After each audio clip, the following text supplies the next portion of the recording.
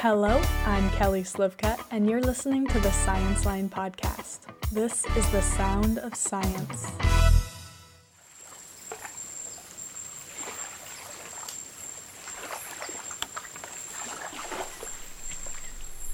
In the spring of 2011, a gray seal led Jason Brome to take to the water. I guess it just struck me one day, I think it was last May, when a gray seal, I checked the news before I left the house in the morning, and they said that a gray seal had come up on the beach at the end of the street near my house. I kind of couldn't believe it, so I went down there, and I saw the seal, and there were a few people standing there, who'd heard about it on the news too. And we were all just standing there watching the seal, But Brome isn't from a peaceful wetland community out in the country. He lives and works in Manhattan. The whole New York area is a fjord that during the Ice Age a glacier sat over the whole thing, and that it gouged wider channels at the base of the Hudson River, and then gouged like a tidal strait between Long Island Sound and the East River and all that. So I thought, the fjords in Scandinavia tend to be thought of as some of the most beautiful places on Earth, and people go on long vacations there and go kayaking around in them and stuff like that. And I wondered if New York would ever be clean, the waterways would ever be cleaned up enough that it could be like that again. And maybe we're headed in the right direction.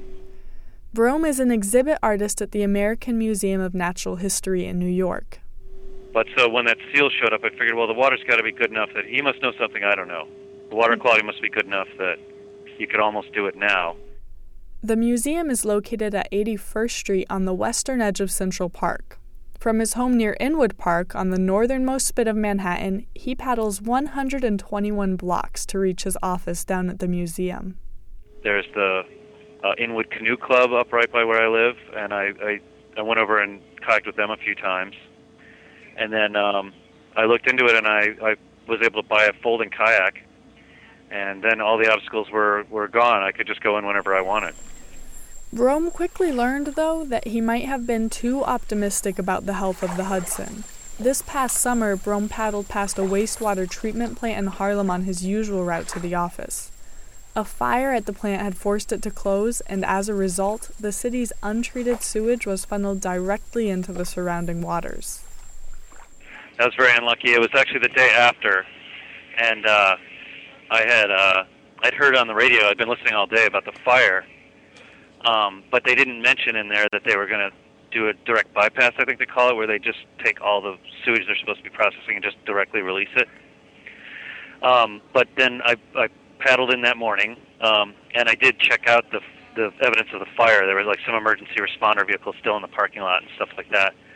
But when I got to work, my girlfriend sent me a email saying, "Hey, I think I just saw that there's, that they're releasing sewage in the river." So I was like, "Okay." So I went down to the shower room. I had a change of clothes anyway that I had in sealed plastic bags, and I had pretty bad anxiety about it. So I washed my arms with hydrogen peroxide, and then I thought, what should I do? But I didn't do it any more than that. Then a couple days later, I disinfected my boat with a garden sprayer and a bleach solution. The outfall continued for 4 days until power was restored to the plant's pumps. I know that there's coliform below a safe level, what's considered a safe level, kind of in the water on the East Coast almost all the time. And then above that safe level is where I was, But Brome thinks that it's still worth it to go kayaking around New York City, mostly because he gets to see a side of the city that people rarely get to see. It's a different world from the water. It is an experience like none other that I've ever had. It's, in a very weird way, it's a little bit like being a superhero, because picture it's like the sun is coming up, it's like maybe 6:30 a.m., and I'm traveling the length of Manhattan in a way and I don't see anyone else doing it the same way. Like there's no other kayakers out. Sometimes I'll see some swimmers, just swimming for fun or whatever. But in other words, I can't travel as fast as Superman, but I can travel in kind of a magical way where there's no other people in the way. I have like this ability to move on the water, and then I can, I put in at 79th Street Boat Base, and then I pack up my kayak, fold it up like Batman wings or something, and then I hike over to work.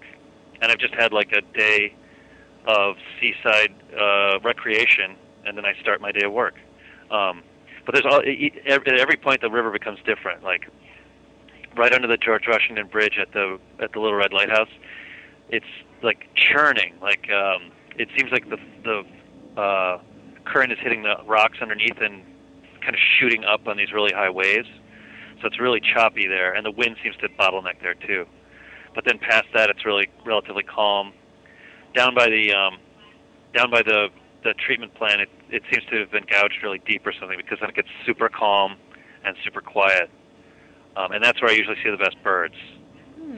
Like even the day of the fire, I came around the corner of that treatment plant, and I scared a black-crowned night heron, who he like jumped off his perch and scolded me as he flew in a circle and waited for me to get out of the way. He docks his kayak at the West 79th Street boat basin near Mid-Central Park, where he says he sometimes gets funny looks when he pulls up. Always big smiles. If anyone, a lot of people want to act cool, so they don't acknowledge me. But anyone who does acknowledge me, it's always big smiles. Sometimes they hold their kids up to look at me and wave and stuff like that. Even in December, the riverfront path running along the 79th Street boat basin is thriving with people and animals. There are cyclists, runners, strollers, skaters, flocks of twittering house sparrows and pecking pigeons. Seagulls amuse themselves in a big pack down on the pier.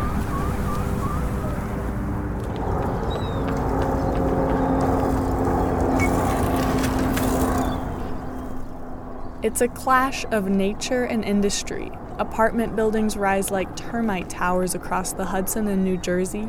Barges scoot up and down the water, and airplanes, helicopters, and traffic are ever humming away in the periphery. Yeah, and it's just off to the west. That's the other weird thing. It's a lot of times you can almost see the water from where you are in the city, but we don't think of it as something we can go jump into or travel across or utilize. We look at it maybe, Though a couple decades ago the city really turned away from the waterways, building a bunch of warehouses and train tracks out there, now the city seems to be trending back toward the waterfront. They're building riverside parks and beautiful restaurants, and there are a lot of canoe and kayaking opportunities right around Manhattan, so that people can just grab a boat and spend some time on the water. The Inwood Canoe Club, they do, I think it's every Sunday during the season. Anyone can show up, and they hand you a kayak, they teach you how to steer it, and then they send a leader out to bring the whole group. You go maybe a mile and you come back. Hopefully, sometime soon the water around New York City will be healthy enough and accessible enough that somebody doesn't have to be a big risk taker in order to spend time out enjoying the local waterways.